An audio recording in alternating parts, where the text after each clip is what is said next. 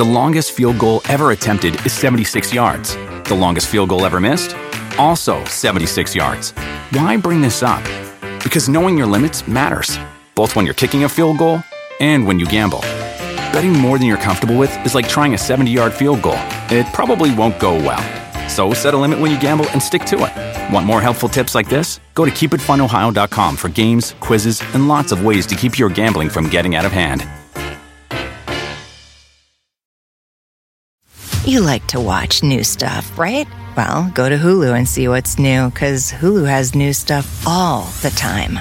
Like Vanderpump Villa, the new docudrama starring Lisa Vanderpump, where first-class luxury meets world-class drama. A new season of The Kardashians starring The Kardashians, of course. And Grand Cayman, Secrets in Paradise, the sizzling new reality show set in the tropical Caribbean. It's all new and it's streaming now on Hulu. Talk is Jericho, baby. Talk is Jericho. Talk is Jericho, mama. Talk is me. All right, welcome to Talk is Jericho. It is the pod of thunder and rock and roll. And even though every day could be Friday when you're stuck because of a pandemic, we are still kicking off Fridays the way we always do here on Talk is Jericho with the Duff McKagan joke of the week. Hey, Chris Jericho, it's Duff McKagan calling you. I'm in the car wash right now, so it might be kind of loud. Well, I'm not in the car wash. My car is. I'm inside the car. Anyhow, I'm coming back from the doctor. The doctor said, you know what he just told me? He says, don't eat anything fatty. And I said, you mean like bacon and burgers? He said, no, don't eat anything fatty. Thank you very much. Hey, got to give it to Duff. That was a good one. And we could all use some laughs right now. I know we're all going a little stir crazy being locked down at home to stop the spread of the coronavirus. And it's working, which is good. We're starting to turn things around. But I know you guys are still stressed about your work situations and all the disruptions and changes to your regular life. So I'm here to entertain you, give you a little escape, and not just with Talk is Jericho, blowing it out live every weekend on the Saturday night special. Come join me for virtual drinks. I'll be drinking. You can too. Stories, sing-alongs, and of course, I'm answering your questions. Facebook Live and YouTube Live at 9 p.m. Eastern Standard Time. Let's have some fun while we're all staying home together. And this Saturday, Fozzy will be joining me, the entire group, Rich Ward, Billy Gray, Randy Drake, and Frank Fonseray. So it should be a lot of fun. And remember, if you can't join me on Saturday night, you can always see what you missed on YouTube the next day and on Facebook as well. And today, my dad, Teddy Irvin, the baby-faced assassin, returns to Talk is Jericho to talk NHL.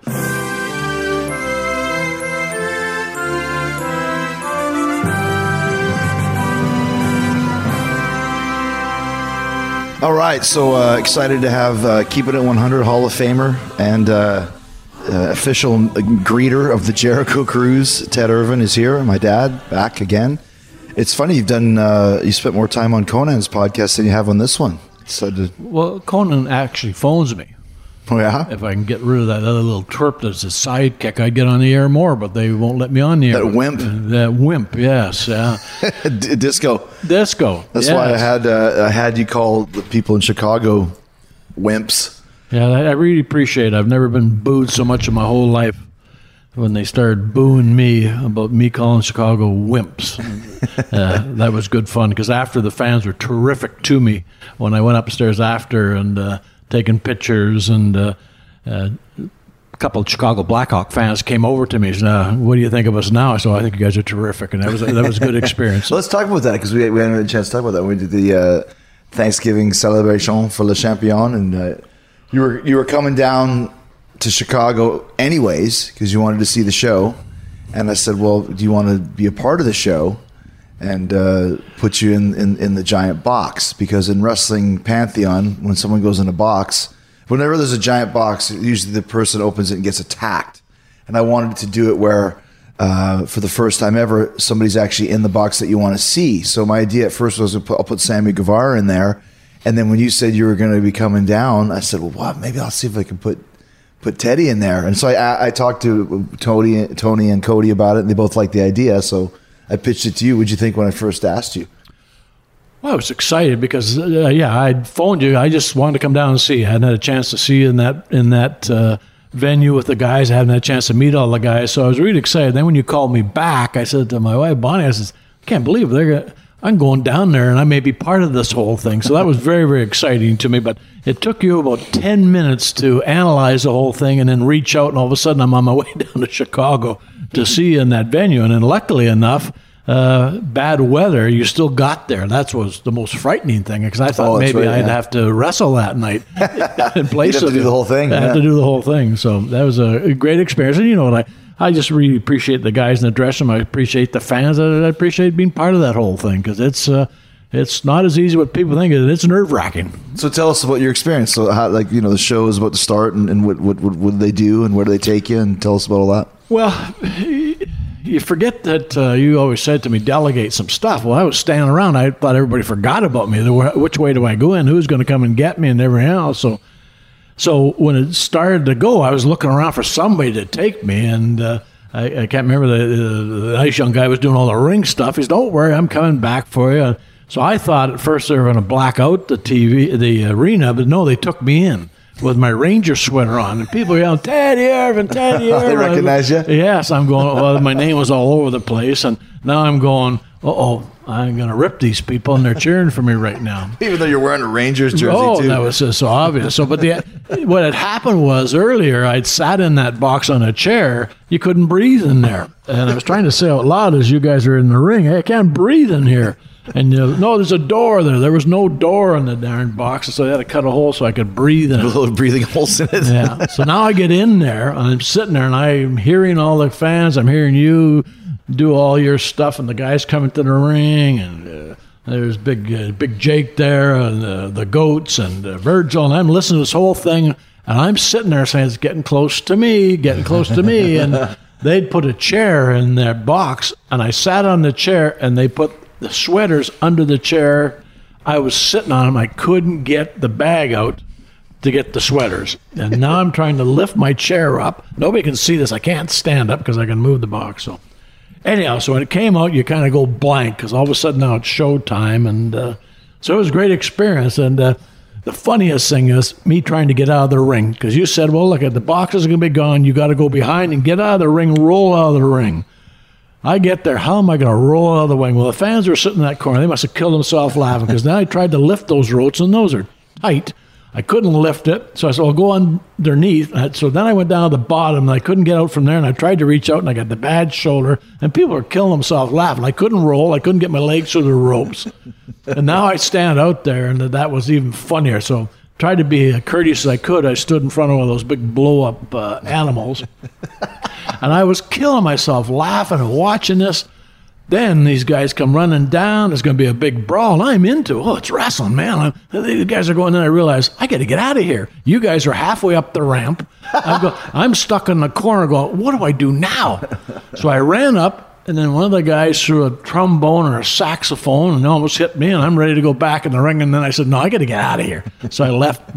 So what went through my mind, nobody knew, but it was really quite another experience in life, which I appreciate. Well, it's one of those things, too, because, that was your first live promo in the wrestling ring, first time ever maybe even in a wrestling ring as far as, in the last 20 or 30 years. And you forget that when you get in and out of a ring daily, it's just secondhand. But when someone's never been in, it happened with Cripple Threat, with on America's Got Talent, with Ryan trying to get in the ring. That was wonderful. It's like, how do you get in the ring? We actually made a joke out of it, like roll in the ring. Like it's not something that you just can do, and people think it's so easy. But when you've never done it, it's really not. No, you walk up the steel chair, the steps, and you get on the apron of the ring. Thank goodness you were there, because you lifted the top rope. I said, "This is easy. I could go under there." But when I had to do it myself, I couldn't budge those darn things. Right. Up or down. And I was stuck. I was literally stuck. I had to go through the bottom and the middle one, and I'm going, I hope this is not on TV.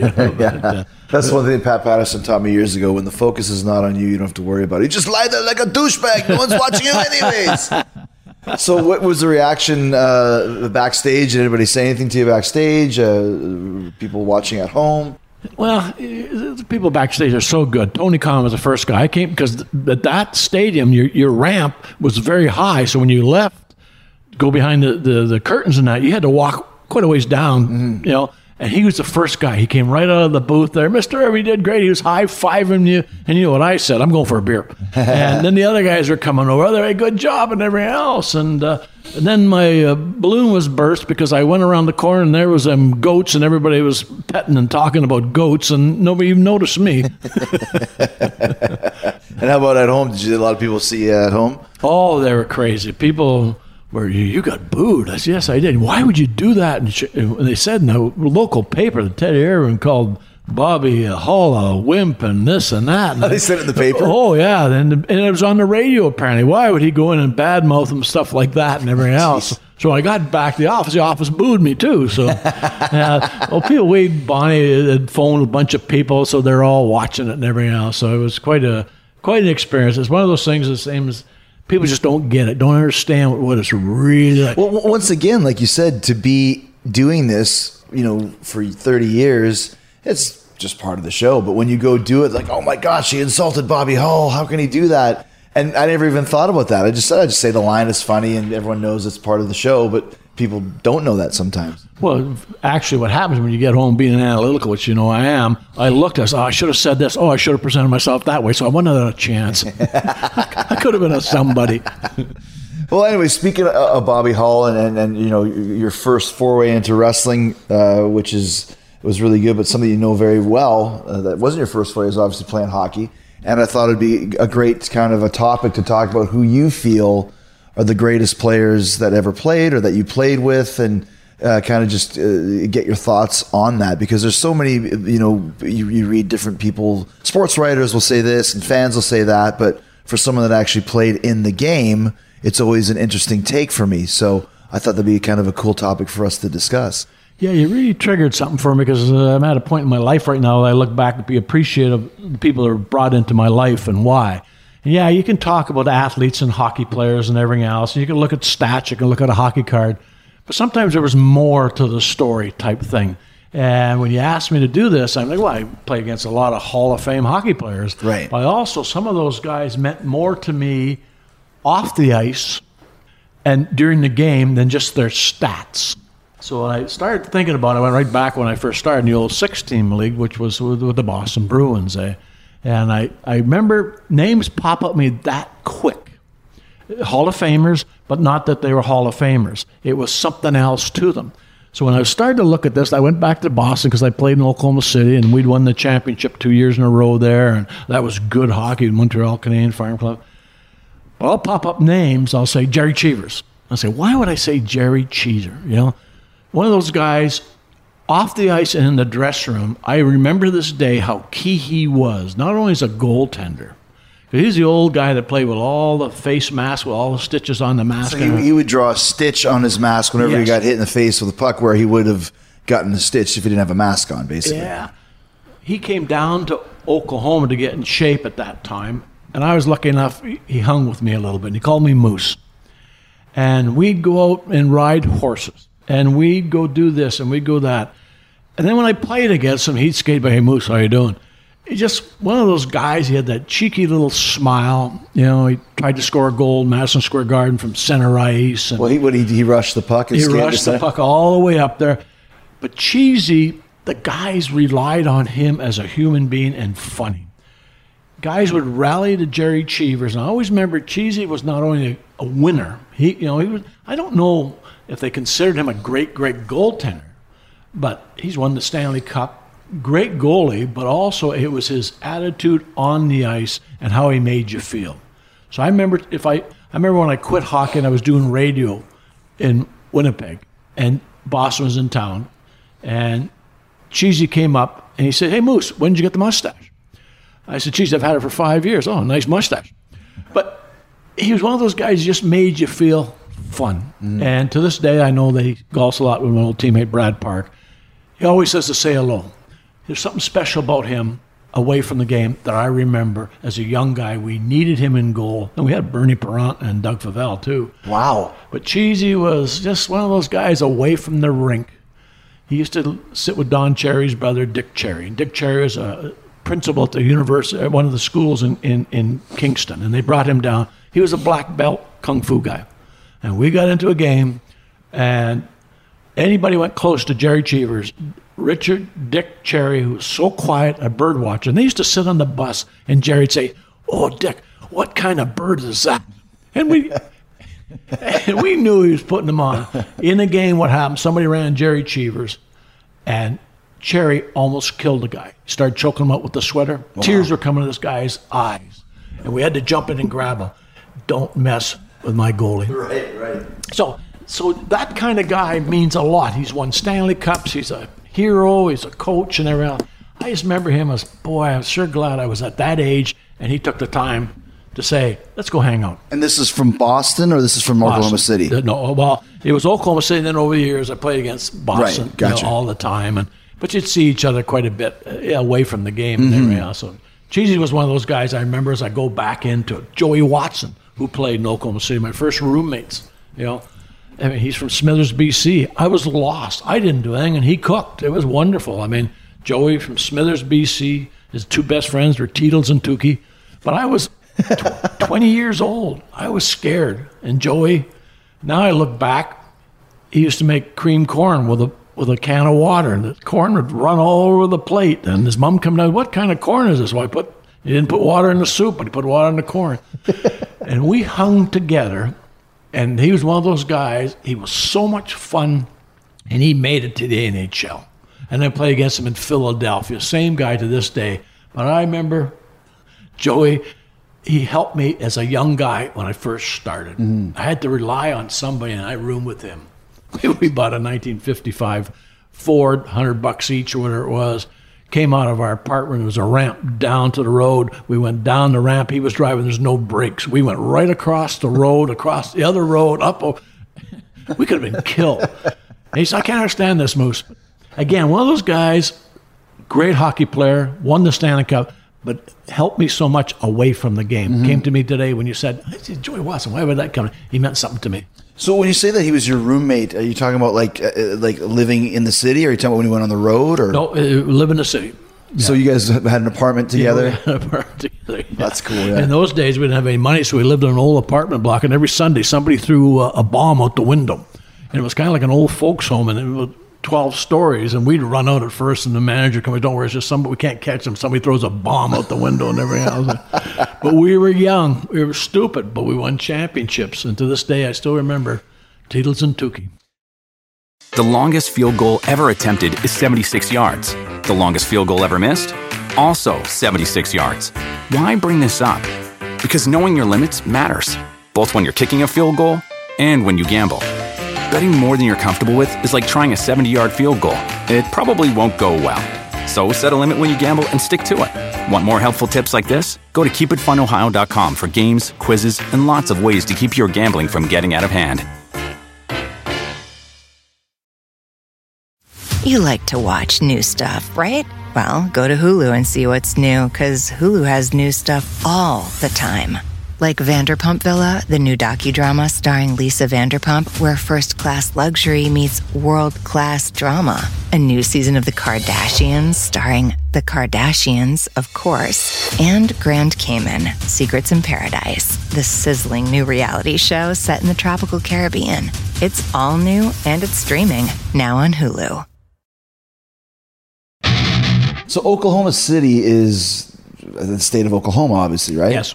So that's a pretty big culture shock going from Winnipeg to Oklahoma. I mean, that's the Wild West. How was it for you just kind of adjusting to living outside of the country in a different place like that? Well, I started in Minneapolis, then we went to Oklahoma City for a couple of years. Again, that's where the team sport comes in. We're all a bunch of young guys. We were the next Boston Bruins. The only trouble with the 6-team league, you couldn't get...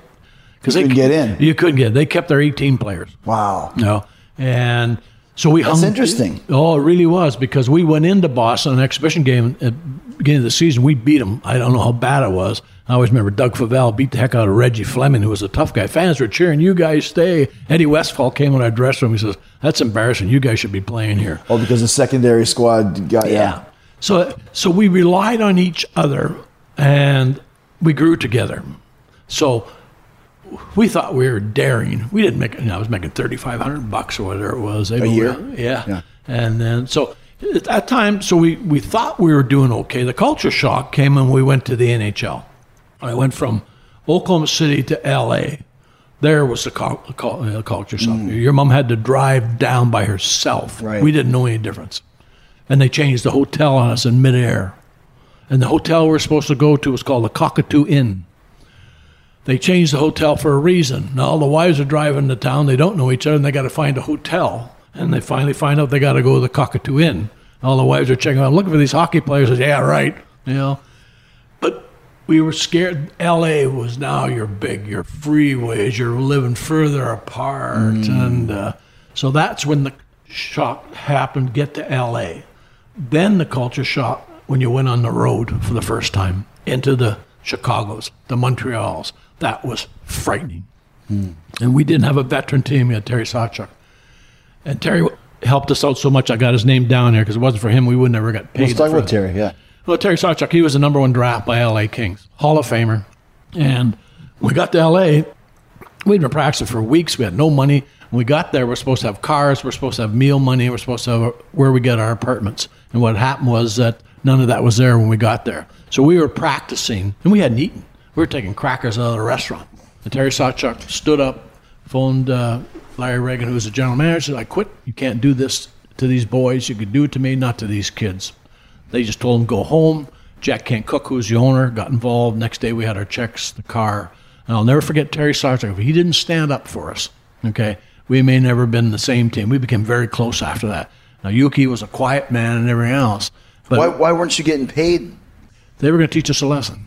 What's the lesson? The lesson is you work harder and we'll treat you guys better. And, Gotcha. yeah. You ain't shit. Well, unless those days you never say anything. You just shut your mouth and you. because like you said, it was so hard to get into the league. You didn't want to say anything and get blackballed because once you went down, you might never get up again, right? Because they had 3-way contracts too. What's the 3-way? You had the NHL, you can make 11,000. You had the American League, you can make 7,500, or you can go to the Central League and make $6,000. Oh, wow. And they fight every night. yeah, and if you were hurt, you shut your mouth. You Wow. didn't tell anybody. So, and that's just the way it was at that time. Well, Terry was a Hall of Fame goalie as well, though, right? Hall of Famer, one of the toughest fighters.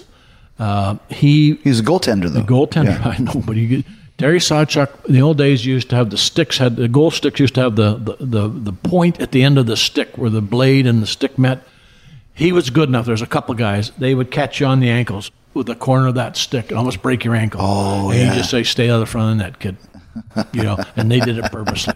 Yeah, Hall of Famer. And then he came to New York when I was there. By that time, he'd lost about 15 pounds. He ended up dying in New York when I was there. Him and Ronnie Stewart got in a fight. But Terry had spleen problems before that.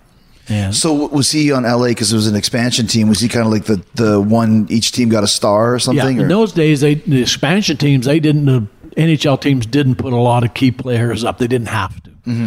And so Terry Sawchuk was our number 1 guy. And then after Detroit, maybe? Or was he Detroit? Yeah, there? he came out of Detroit, yeah. And Detroit. No, yeah, he came out of Detroit because he'd won the Stanley Cup in Toronto. Terry was such a unique guy. When he won the Stanley Cup, again, loyalty to teammate. Johnny Bower was his backup goalie. They announced Terry Sawchuk won the Vezina or whatever it was, and he wouldn't accept it. He says, no, my partner's Johnny Bauer. We accept together. Because they worked together. Yeah. Gotcha. So those are some of the guys. But there's another. I go to Eddie Johnson. Eddie Johnson, how many people know him? He's a goaltender in Boston. Okay, Popsy we call him. He was in St. Louis when I got there. Now Popsy's brothers, supposedly his brothers, might have been in the mafia. Popsy was the old-time stuttered, talked so quick you couldn't hear him. You just knew he had respect. Right. Right around the league.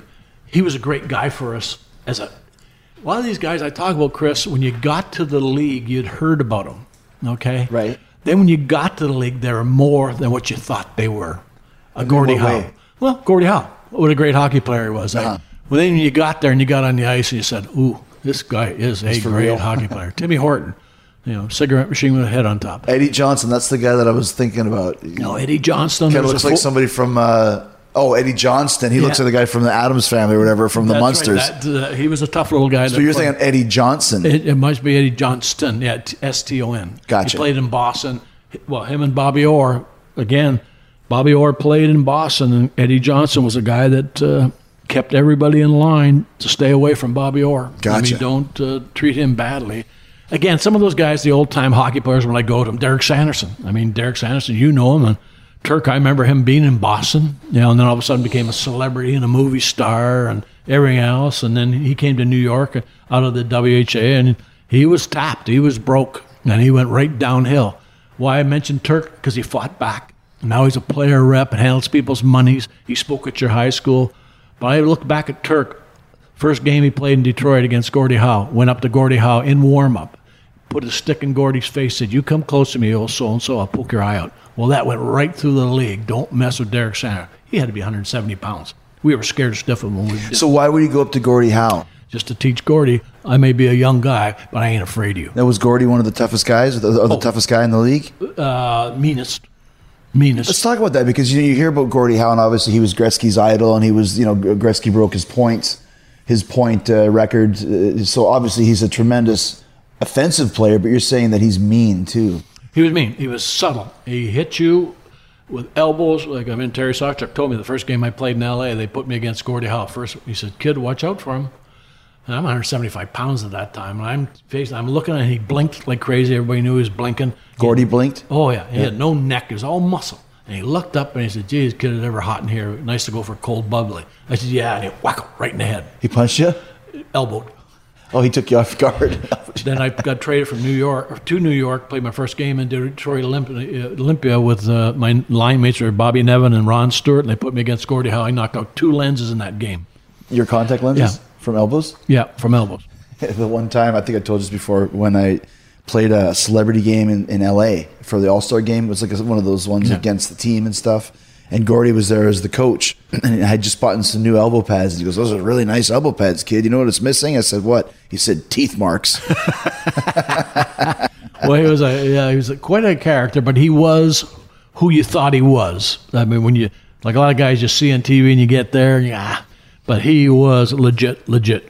And Like, for just as a quick thing, like when I first started with WCW, to go in the locker room and just be, I wasn't sitting next to them because I wasn't changing in the same room, but to see that Hulk Hogan is real and Ric Flair is real, I'll never forget that. And Sting and Lex Luger, it really kind of put in perspective, like, holy shit, like this is fucking real. Yeah. And this is all the guys that I watched and admired, and now I'm here. Do I deserve to be in this dressing room or in this ring or on this ice with them? Was it the same for you when you went up against you see a Gordie Howe or a Bobby Orr or somebody in real life? No, in real life, definitely, because you take a Bobby Orr. I mean, I was supposed to go play with him in Oshawa, and I turned pro that year, so I never went. So to get out in the ice with Bobby Orr, you can't imagine speed until you're out there with somebody. And you realize, look how fast he is. But when you're on the ice, all of a sudden he goes by you, and you go, uh-oh. He is quick. And he was also tough. One of my things, I'm fighting him with a stupid thing in Boston Garden and everything else. But I got Bobby Orr down here, again, for another reason. One is he changed the game of hockey. He won the championship. He gave all the credit to all his teammates. But then when we quit the game, all our teammates, a guy named Billy Heindl, tried to commit suicide, jumped off a bridge. We wanted to raise some money. Who do we phone? Bobby Orr, because Billy had played in Oshawa with Bobby. Bobby said, "I'll be there." Now, to get Bobby Orr to come in the summertime, basically, he paid his way in, and we played that game. Okay? I remember that. Yeah, and that's where he tweaked his knee the first time. We hurt his knee behind the net on the ice in Winnipeg. Was he still playing pro? Yeah. Oh, wow. Oh, yeah. That's what's so special about it. I'm going to raise another name then, Wayne Gretzky. Yeah. Why would I have Wayne Gretzky? I just saw him in L.A. 2 reasons. That night, we hadn't sold out the building, okay, and we wanted to raise $100,000 at that time.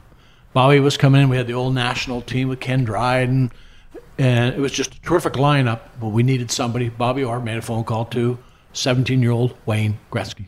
Wayne Gretzky was in Hawaii, flew back to play that game. And Gretzky wasn't even in the NHL yet. No. He was just the wonder kind that everyone had heard about. And if I look back now at the kindness of people, I saw Wayne at the 50th anniversary. He called me. Let me say one thing quickly. I remember vividly, do you remember what my mom said to Wayne? She said, "Oh, look at that peach fuzz. You're just a baby," or something like that, right? Yeah. But I remember she said peach fuzz. Yeah, she's just a kid. I was at the Viscount Court, and I remember he rubbed his face. What are you doing? But that was because, and that's where I started to respect a lot of athletes, what they can do for each other and for other people. So fast forward to the 50th anniversary, because this is something too. You're a tried and true Ranger, Yes. with the Ranger, Hall of Fame and all the stuff that you've gotten.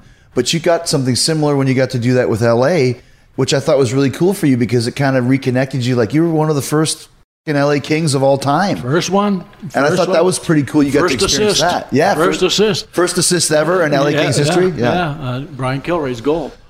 But what happened there when we got to LA, Wayne Gretzky. Now, we didn't know what we were doing. They all came back. We had one guy who played one game for us in that 67, Paul Popiel. From Austria, he got a goal. Never played again. They all came back. It was like 10 minutes, Chris. We were all together again. Yeah, nothing changed after that. Nothing changed. And I just that's why I appreciate the wrestling. Guys accept me because I played the game, and I respect that for, hey, we're all one type of thing. Anyhow, Gretzky came in. I saw him just before we were going for the game, and he was sitting with his son. He called me over. Teddy, can I talk to you? How's your boy Chris doing and everything else? He said, you know where I was when I came to Winnipeg? I said, I'll never forget that, Wayne. That was so special. He said, I was in Hawaii when Bobby called you went. And he remembered that, and he was vivid, and he was excited about it. Now we go into the dressing room before the game, and Luc Robitaille is the president of the hockey club. We got Dion, we got Charlie Simmer and Taylor, Rogie Vachon's in there. We're waiting to go introduce on the ice. Who walks in the dressing room but Wayne Gretzky? He says to Luc Robitaille, he says, Luc, where's the champagne? They said, why? These guys started it. If it wasn't for these 2 bottles of champagne showed up, he did a toast to us. That's great. He didn't have to do that. So I remember that stuff. So those are the kind of guys. Yeah. Brian Kilrea, my first centerman. Up to November, I was number 5 or 6 in the league in scoring. And then what year? That was the first year. 67? You were number 5 or 6 in the league? Oh, 7 or 8, maybe I lied a little bit. Top 10. I might say, and I'm going, I got that summary. I look at my name. I'm with Esposito, Howe, and everybody else. Brian Kilrea is my centerman, the famous centerman out of Springfield who became the top junior hockey coach in the world. He was my centerman. If it wasn't for him, I would never got off the start I did. Then he hurt his knee. They sent him to the minors. My career went right downhill out of that. So was he setting you up, or what was he doing? Oh, he was just a playmaker plus. Yeah. He didn't even, you just had to get open. There's a couple of games there you'll see on TV where I got the hat trick in Chicago. I just stood there. Brian put it right on it. But one of those guys away from the game, and because he was the guy who brought Al Eagleson into being the player rep into the NHL. Wow. So, we'd met Eagle way earlier than anybody else because of Brian, because Eagleson happened to be the representative for Springfield in the old American League. The longest field goal ever attempted is 76 yards. The longest field goal ever missed? Also 76 yards. Why bring this up? Because knowing your limits matters, both when you're kicking a field goal and when you gamble. Betting more than you're comfortable with is like trying a 70-yard field goal. It probably won't go well. So set a limit when you gamble and stick to it. Want more helpful tips like this? Go to keepitfunohio.com for games, quizzes, and lots of ways to keep your gambling from getting out of hand.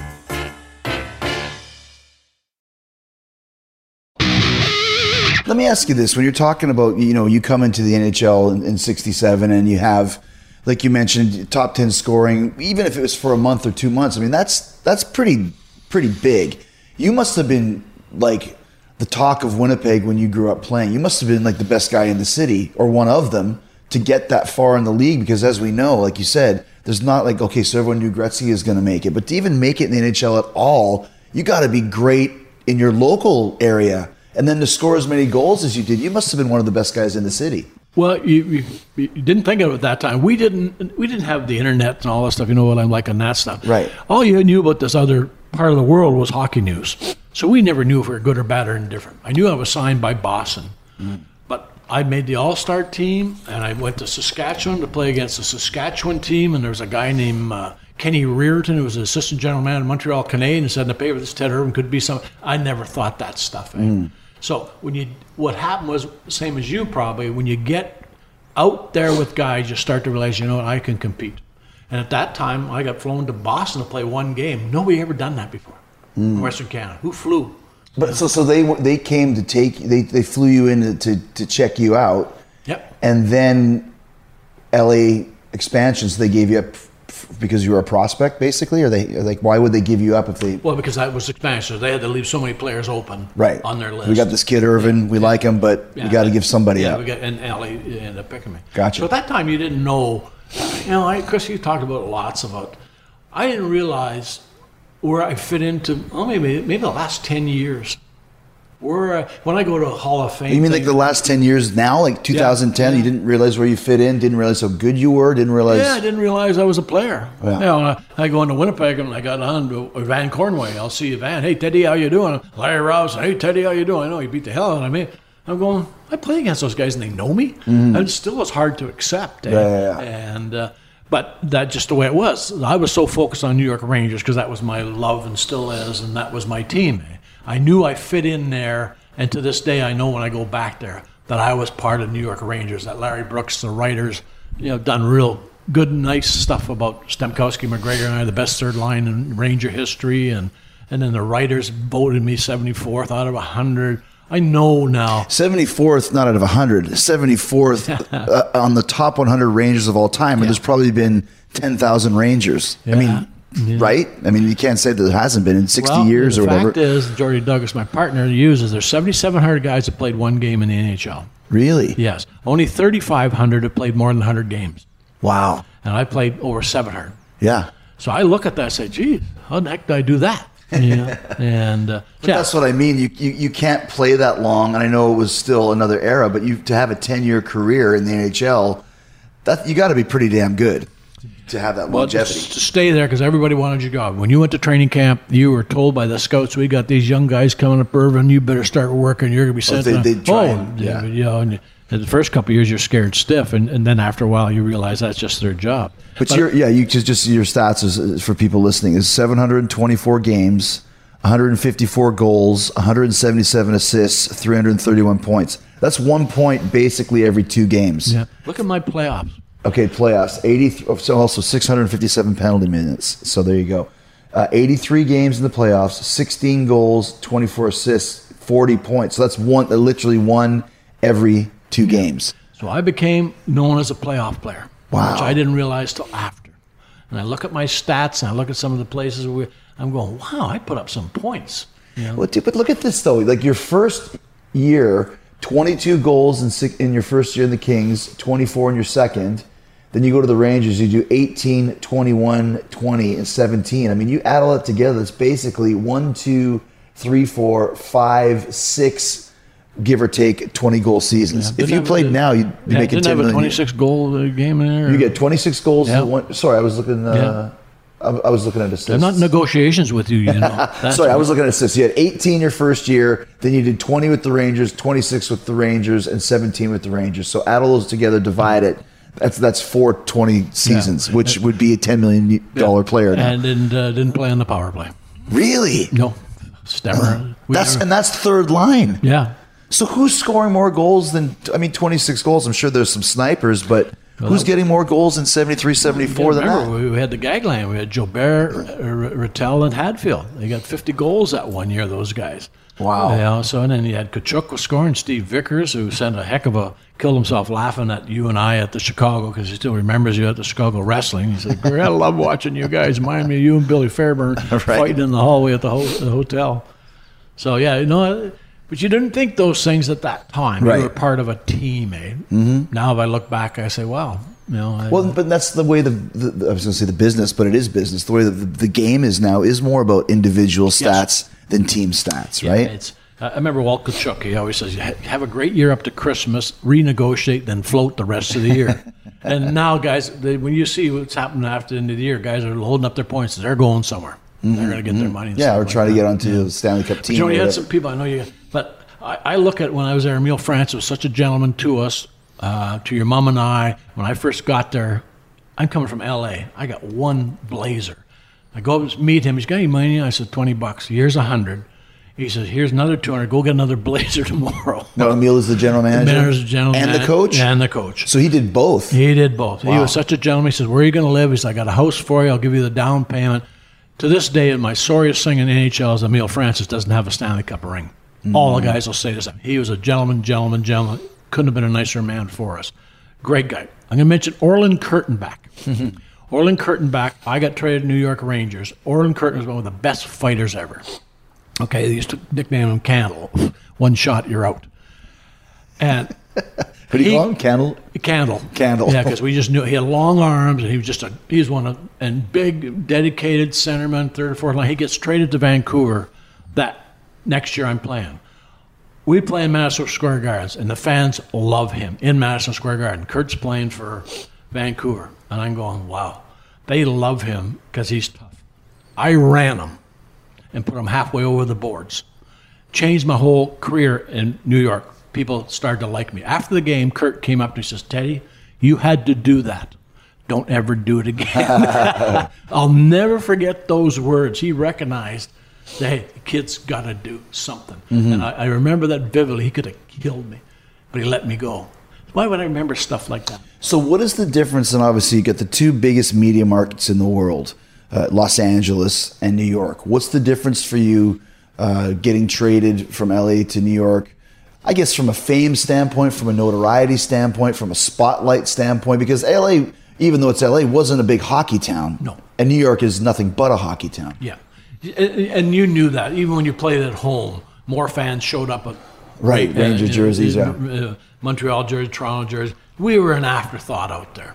Now until Gretzky showed up at baseball, maybe Dion to an extent, but until Gretzky. But even with that, it's never Dion and those guys don't get the notoriety that Gretzky does or a Robitaille. They just didn't push it out there. So you just didn't have the media. When I went to New York, you're traveling with 3, 4, 5 reporters.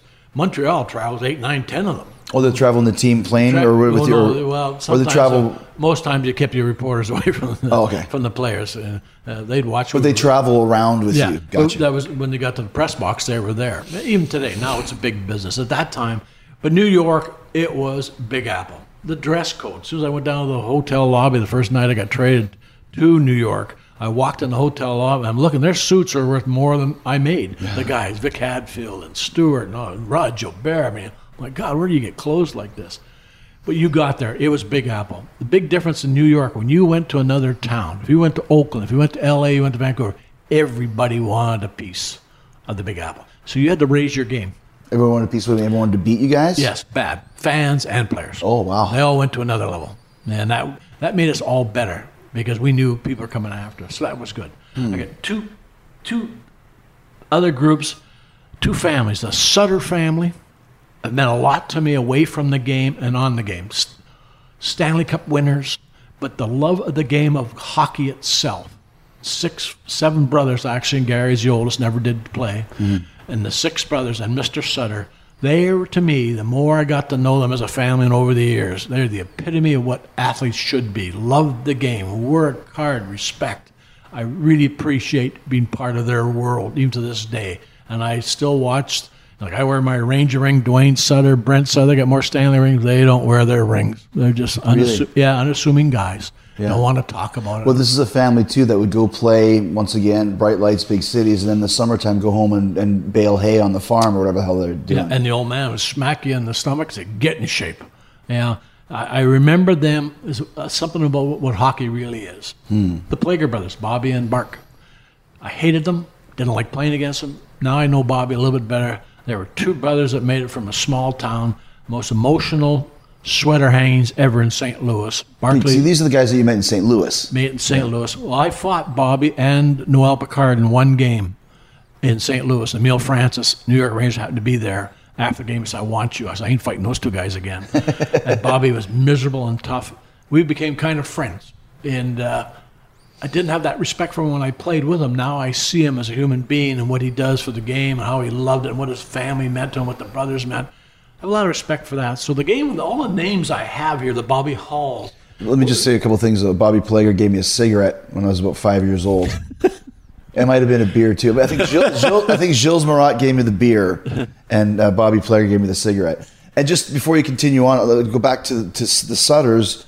The reason why you met the Sutters in the first place was it your last year was Brian's rookie year, and he was the first one to break into the league, right? Yes. So that's where that friendship started. Yeah. And what was he like as a player, even as a rookie? Compassionate, miserable, and he'd go through a wall for you. And in the dressing room, you just shut your mouth because he'd just come right after you. He was a leader, a true leader. And I used to go, when I was quit, I'd go on the highway in Winnipeg because you couldn't get the radio stations out of St. Louis. Because he got on a roll that one year and he was scoring goals left and right, him and Bernie Federko. Yeah. But I was so proud of Brian because it was hard work for him. He was never the great. He just fought everybody and everything else. So he brought that. He had more compassion than most guys I've ever played with. Compassion for the team or for Everything. people? The game, respect for the game. Gotcha. To this day, if I phone Brent Sutter, he calls everybody Mr.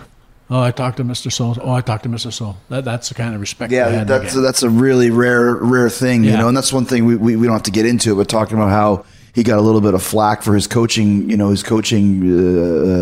bravado or coaching strategies or personality, but that's how you deal with, millionaire superstar athletes. These guys are real salt of the earth farmers. Yeah. It's like a dressing room full of Jerry Palcos, like just good people, yeah. salt of the earth people. And they're right. Yeah. They know you're not working off. And Yeah. Darryl Sutter got ripped pretty good, and the whole family, people stood up for him. Hey, you guys won the Stanley Cup because of his attitude. Now the game's changed, I understand. Yeah, it has. It's a different But one, they brought a different intensity to the game, Right. on and off the ice. You still want to be around them, Yeah. So, Who else do you think?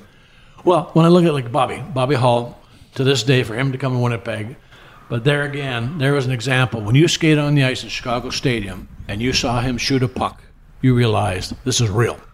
How do you mean by that? In what way? Because the rink was about 15 feet shorter at center ice in the old stadium. And when Bobby shot, it just came off his stick like you wouldn't believe. From a wrist shot or a slap shot too? It was or? always a slap shot or a snap shot because he had the hook stick and that puck was going up and down all over the place. But he'd shoot the rookie goaltender, shoot his head right away. That's the first thing he'd do. Then they'd all stand on their toes. The next shot he'd put on the ice. But he was strong. Those were guys, if I go to guys like Hall or the Beliveau, Cornwall, Lafleur, then I go to Bossy, these guys could score goals, and they did it at the right times. Those are the guys you just knew, no matter who you checked, they were going to score a goal. They were that good.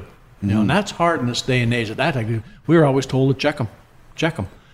They scored. And we said, well, how the heck did they get away? They were that good. Will you just get zip past you? How would they get? If you were supposed to check one of these guys, how did they get past you? Well, because that time what you did is you had to keep your forward to the boards, okay? And so you count on the guy going down the boards and coming back up the boards. And they learned how to go inside you. But they also had Makitas feeding them. They had guys feeding them. They were just there to pass the puck, okay? Like Normie Ullman with Gordie Howe. Beliveau to Cornwall. Cornwall got 4 goals the first game we played against him in L.A. We chased Beliveau all over the ice. Cornwall just stood in front of the net and put him in. I saw Van recently, and I said, Van, do you remember that game where you got 4 goals? I could have had 10, Teddy. You kids are chasing all over the ice after Big John. Most emotional funeral service I ever seen because of respect of Jean Beliveau and Jean Rotella, 2 of the classiest hockey players on and off the ice ever. And they did... Ivan did the eulogy, and it was all about my captain, where art thou? And it was so emotional. That's what he meant to that hockey club. So all the guys I'm talking about are Hall of Famers. Billy Fairbairn, roommate of mine for 6 years. Love him to death. And we got through so many ups and downs together. But there's so many guys, they were great on the ice. Eddie Jackman showed up the night you were born at the house at 12 o'clock at midnight, bought a bottle of champagne. All the guys. And I remember Eddie because everybody wanted to kill Eddie. You go into Boston, they hated Eddie. Because he's the goaltender. He was good. He was good, and he was feisty. And I respect Eddie so much. And there's certain guys I know how great they were, but I also know what they meant. Now that I watch trades, the old days of trades that traded a veteran guy. That veteran guy was probably so key in that dressing room. Most teams didn't realize why that team was like glue. It was because certain... you had Van Imp in Philadelphia. Let him go, that team wasn't the same. It's the chemistry, right? Yeah, certain the chemistry. guys like that, yeah. And there's certain guys that can go to anybody in your dressing room and challenge them or say the right thing. Okay? It's like a Claude Lemieux guy, never really a star, but every team he played for won. Yeah. And the thing about Claude Lemieux, most guys hate him in the dressing room.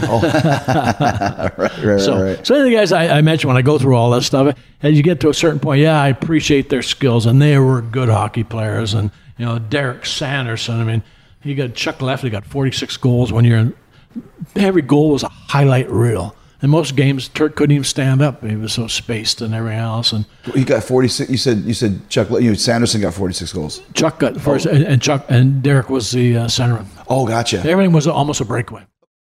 The longest field goal ever attempted is 76 yards. The longest field goal ever missed? Also 76 yards. Why bring this up? Because knowing your limits matters, both when you're kicking a field goal and when you gamble. Betting more than you're comfortable with is like trying a 70-yard field goal. It probably won't go well. So set a limit when you gamble and stick to it. Want more helpful tips like this? Go to keepitfunohio.com for games, quizzes, and lots of ways to keep your gambling from getting out of hand. So when you're talking about, and just to go back a bit, when you talk about like Billy Fairbairn, your roommate, you talk about Sanderson, how crazy he was. This is the 70s. So, 70s in a rock and roll band, everyone's pretty nuts. Obviously, you have a lot more rules because it's a professional hockey team, but you're still in New York City, and it's still the 70s. Is there a lot of guys partying at night, and do they try and sneak out past the curfew and all that sort of stuff? I heard that.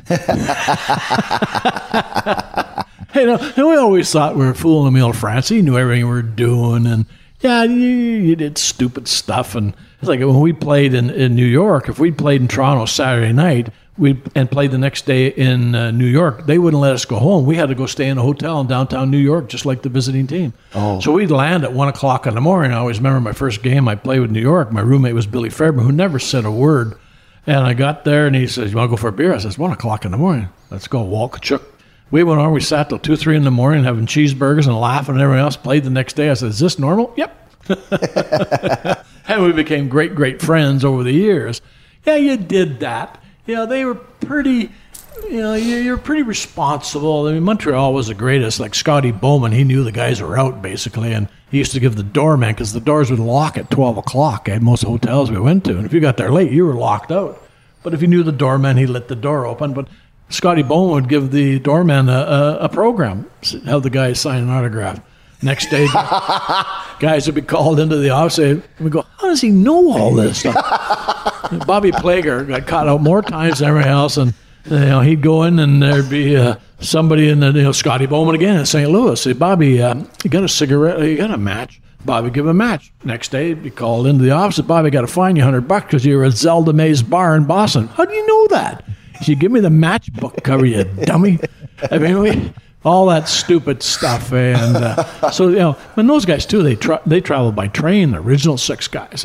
Oh, wow. And they were hectic because sometimes 2 teams were on the same train, and it was guys hated each other, the old 6 team. I mean, they wouldn't. That rivalry was real. Oh, very real, because I got to New York. When I got to Winnipeg, did some broadcasting, John Ferguson would not talk to me, say hello or nothing. You're the enemy, basically. That's what because you were a Ranger and he was a Canadian. Yeah. Wow. So again, the curfews and everything else, and but you had some of the veterans here. What you do, kid, you get a newspaper and some toothpaste, and you walk in backwards. "Oh, I just went out to get some toothpaste and newspaper."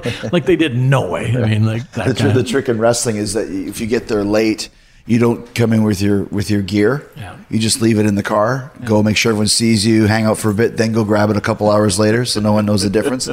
Yeah, little tricks, right? Yeah, that was it. And then they find you for it and everything else. Always, but like most of the times, your playoffs, they usually take you away and they put you in hotels way out of nowhere, and they bury you. Like the year we beat Boston, we hadn't beaten them all year long, and Emile Francis took us to this little town called Fitchburg, and we worked out 2-3 days, and then he had a team party, just us guys, and we had a few drinks, and we went in and beat Boston 2 games. But they brought you closer and everything else. The camaraderie is very important in this, right? Especially in those days, because you needed each other on the ice, because you didn't know, especially when a team like Boston, they're going to run you. And you need everybody standing up for everybody. And all due respect, we all knew there's guys in the room, that wasn't their game. Mm-hmm. And you had to be there for them. I remember Teddy Green, one of the toughest, recently passed away, toughest guy. Not that big. Steel plate in his head, I think, right? Steel plate. And Mackey hit him in the head. And anyhow, so when he played, he had Don Orey. They brought Don Orey up, and Donnie had played with us. Don Orey? Orey, yeah. Orey. Yeah, Donnie had played with us. He played for Team Canada against the Russians first year. But he came up from Boston, and he brought him into Boston. And Donnie was never really a tough guy. And Teddy Green grabbed him in practice. He said, "You and I are playing together. Yeah. If you're not the first guy in the corner with me, I'm coming after you." Changed Donnie's career. Wow. Yeah. We'd say, "Gopher, where'd you get be a tough guy all of a sudden?" Yeah. Gary Dornhofer, miserable, elbows and Philly to this day. But when he played in Boston, he wasn't that guy. When he got into Boston or Philly, you had a guy like Bobby Clark that wouldn't put up with any guff in the dressing room, outside the dressing room, on the ice. He was just a miserable hockey player. Wish I would have played with him. Hated him, but he won the Stanley Cup because he challenged the guys to take him to different levels. So in those days, you listened to those guys. Right. You know. It seems as we wind down here, there's a pattern that you're saying of guys that were really talented, but also super mean. Like you mentioned, Orr was like that, and Howe was like that, and Clark was like that. So these guys wouldn't have a problem sticking you from behind as they would go score their hat trick. Couldn't have, even in warm-ups. You know, there'd be a little bump. You know, you can't go across center right, so all of a sudden you're getting all of a sudden you get a little shoulder from Gordon and go, you know, what's this all about? You know, and when we played in Philadelphia, they used to have the referee stand on the just outside the goal when we warmed up because you didn't know what was going to happen. You know, if they're going to come after you or not and everything else. So, but most of those guys, like I say, they were winners. The guys that you know, that won those. I mean, you go to Boston and they beat us. It was guys like Ace Bailey. You know. He died on the plane in 9/11, right? And I still believe he's the guy who said, "Let's roll." Oh, yeah, because he was crazy. But he was the best guy I ever told you was Wayne Gretzky. He was a bodyguard brought in there, Ace Bailey, in Edmonton. Really? Oh, Gretzky was getting hit all the time, so they brought Ace Bailey in. They couldn't get Ace Bailey on the ice because he wasn't there for. Finally, he was. Wayne Gretzky said to him, "You know, Ace, that guy number 12 keeps on hitting me." Ace says, "I can't get on the ice, but next shift, come right down the boards close to our bench." This guy was chasing Wayne, came right this close. Ace just leaned over and cold cocked him. Out cold. Ace played from then on. He couldn't crack the lineup until he did that. So, but those are good. That's still good memories I have. How you stuck together. Right. When you're talking about, you know, we've mentioned all the goals and assists. You had a lot of fights too. Who was like the toughest guys as fighters, either that you fought or that you would see? I'm not talking the Howes and like who were actually guys that would knock you out with a punch if they could get you? Clark Gillies. Really? Islanders. Yeah, he knocked you out, right? Yeah, he didn't knock me out. He split my head, back of my head. I had to go by the Islander bench, and the blood was pouring out of my hands. Watch out for Clark. So he was a tough guy. You had, for me, Butch Bouchard. You know, he caught me one punch. I was out cold in Madison Square Garden. In fact, that's the picture you brought home in a library book. You said, "Look, you're fighting this guy." I said, "Well, look where his fist is." I turned around. His fist was in my head so quick. Wow. I got fined $100. No, Stemmer had jumped in. He got fined $100. I couldn't even close my eye next. I couldn't even put my glasses on. It hit me so hard. But then Stan Jonathan for Boston wailed him. Just wailed him. Changed everybody's career then. You know, it's interesting. It's funny, too, because you mentioned these certain names. And as a kid growing up, I remember like thinking, oh, yeah, John Ferguson's an asshole just because of your opinion of him. I remember we used to go to the Sutters had a golf tournament. And I remember one of your Gillies was there. And you were telling me, I don't like that son of a bitch. Or something about Gillies is an asshole. That's probably the reason why. I had to do some work with him from the Sutter family about a year ago. He phoned me from Hawaii. He says, "Teddy, it's Clark." I said, "Clarky, you remember when I hit you?" I said, "I'll never forget it." He was laughing. "Boy, did I ever hit you." Yeah. But there was lots of guys like guys could really throw them. Every team had a couple of guys could really throw. Today's guys, not so much now. Last couple of years, there's some good fighters. They're fighters. And they're trained to fight and everything else. We were slappers more than anything else, I think. And well, you just wait for the referee to break it up most of the time. That's the worst words you ever heard in a fight. The referee yells, "Let him go." And you grab the referee quickly. Get him in there. Let's talk a little bit, the last few things about when you mentioned earlier that you feel bad, the whole team feels bad that Emile Francis never got a Stanley Cup ring. Tell us about how close you guys got the 1 year and how that felt to be so close and not get it. Well, we lost in the sixth game. 72? 72, yeah. We had played in Boston the fifth game, and they had the Stanley Cup in their dressing room. It's a tradition. They would celebrate after. And we won the game. I remember setting up Bobby Russo. Wow, so they put it in their dressing room, even though you guys knew they had the napkins already made up. Oh my gosh, that's a real asshole thing to do. Yeah, well, that time they were going to beat us, and we won that game. Your grandpa Jake was at that game. Wow. Anyhow, we went back home and we thought, hey, we got him. Okay. Yeah. Bobby Orr took the puck and wouldn't let us touch it. And they won 3-1 in Madison Square Garden. Bobby Orr took the puck figuratively. He just took control of the game. He took control of the game with a goal and assist and everything else. And what happened was after the game, fans tried to fight the wives in a restaurant. They were so mad at us. Fans tried to fight the wives? We didn't know what it was. We sat in the dressing room after. There wasn't a beer in there. We didn't really realize we were in the Stanley Cup, the pomp and circumstance. So then the next year we thought, okay, now we've learned and we never made it. Never got past the next round. Yeah. That's when all the changes happened. Everybody thinks it's so easy to get there. You may never get back. Right. You may never get back. So that one hurt from a point of view. The teams we were playing against, their general managers were tough and miserable, and they were after Emile too. Okay, and that's what hurt us. We knew the other general managers were winning the Stanley Cups. We also knew that the class of Emile Francis, maybe it was too good a guy if there's such a thing, and too loyal. He had guys on the ice at the end that, maybe shouldn't have been on there. Oh, I Who see. knows? Yeah. I'm just looking here. April 30th, first game, Boston wins 6-5 Yeah. in Boston. May 2nd, Boston wins again 2-1 in Boston. So you guys went down right off the bat. Then you win in the Garden 5-2 on the 4th. Then you lose in the Garden 3-2 on the 7th. And that's probably when they had so now you guys are down 3-1. So that's probably in Boston. Yep. They had the cup in there, but you guys beat them 3-2. Yep. And then, of course, they beat you in the Garden 3-0 on May 11th. Yeah. So at least you took it away from them winning at home. You always look at the positive side of things. Right. But we talked to this day. You can never recover that time. And Yeah. For anybody to win us, I think I've told you, I've been in a lot of functions and charity games where they have the Stanley Cup there. If you've never won it, you don't touch it. And then that's an old school mentality Yeah. there. Yeah. No, and so you've never touched it? Never touch it. I will say this too. I don't know if you remember this on the game 5 when you guys took it back 3-2, and you won 3-2. You had an assist on the winning goal. Yep. Bobby Russo. Bobby Russo. Yeah. Yeah. There you go. That's pretty good stuff. So you will never touch the Stanley Cup? Never touch it. Is that something that all players do even to this day? I think so. The guys are all dying off now, but I know the group I'm with, we wouldn't touch it. Yeah. You just wouldn't touch it. Just too much respect. Like in Winnipeg, you had Ab McDonald's won it 4 times, and we go to function. Abby could hold it, and everybody else, we just sat and looked at it. Yeah. So that's a lot of respect to win. Now, I play with a guy, Reggie Leach's son. He's won it twice. Never played in the NHL. How? Well, he got called up for playoffs, and at that time, you were there. He was Yeah, alive, but and that's a technicality. But I he can't- says it too. He Yeah. doesn't embrace it. I feel so bad. I say, I don't. You were there, pal. Yeah. You can't do it. Last question for you. So it's a twofold question. Who, in your opinion, who's the best player that you ever played against? For me, it's Bobby Orr. Yeah. I believe he changed the game of hockey. In what way?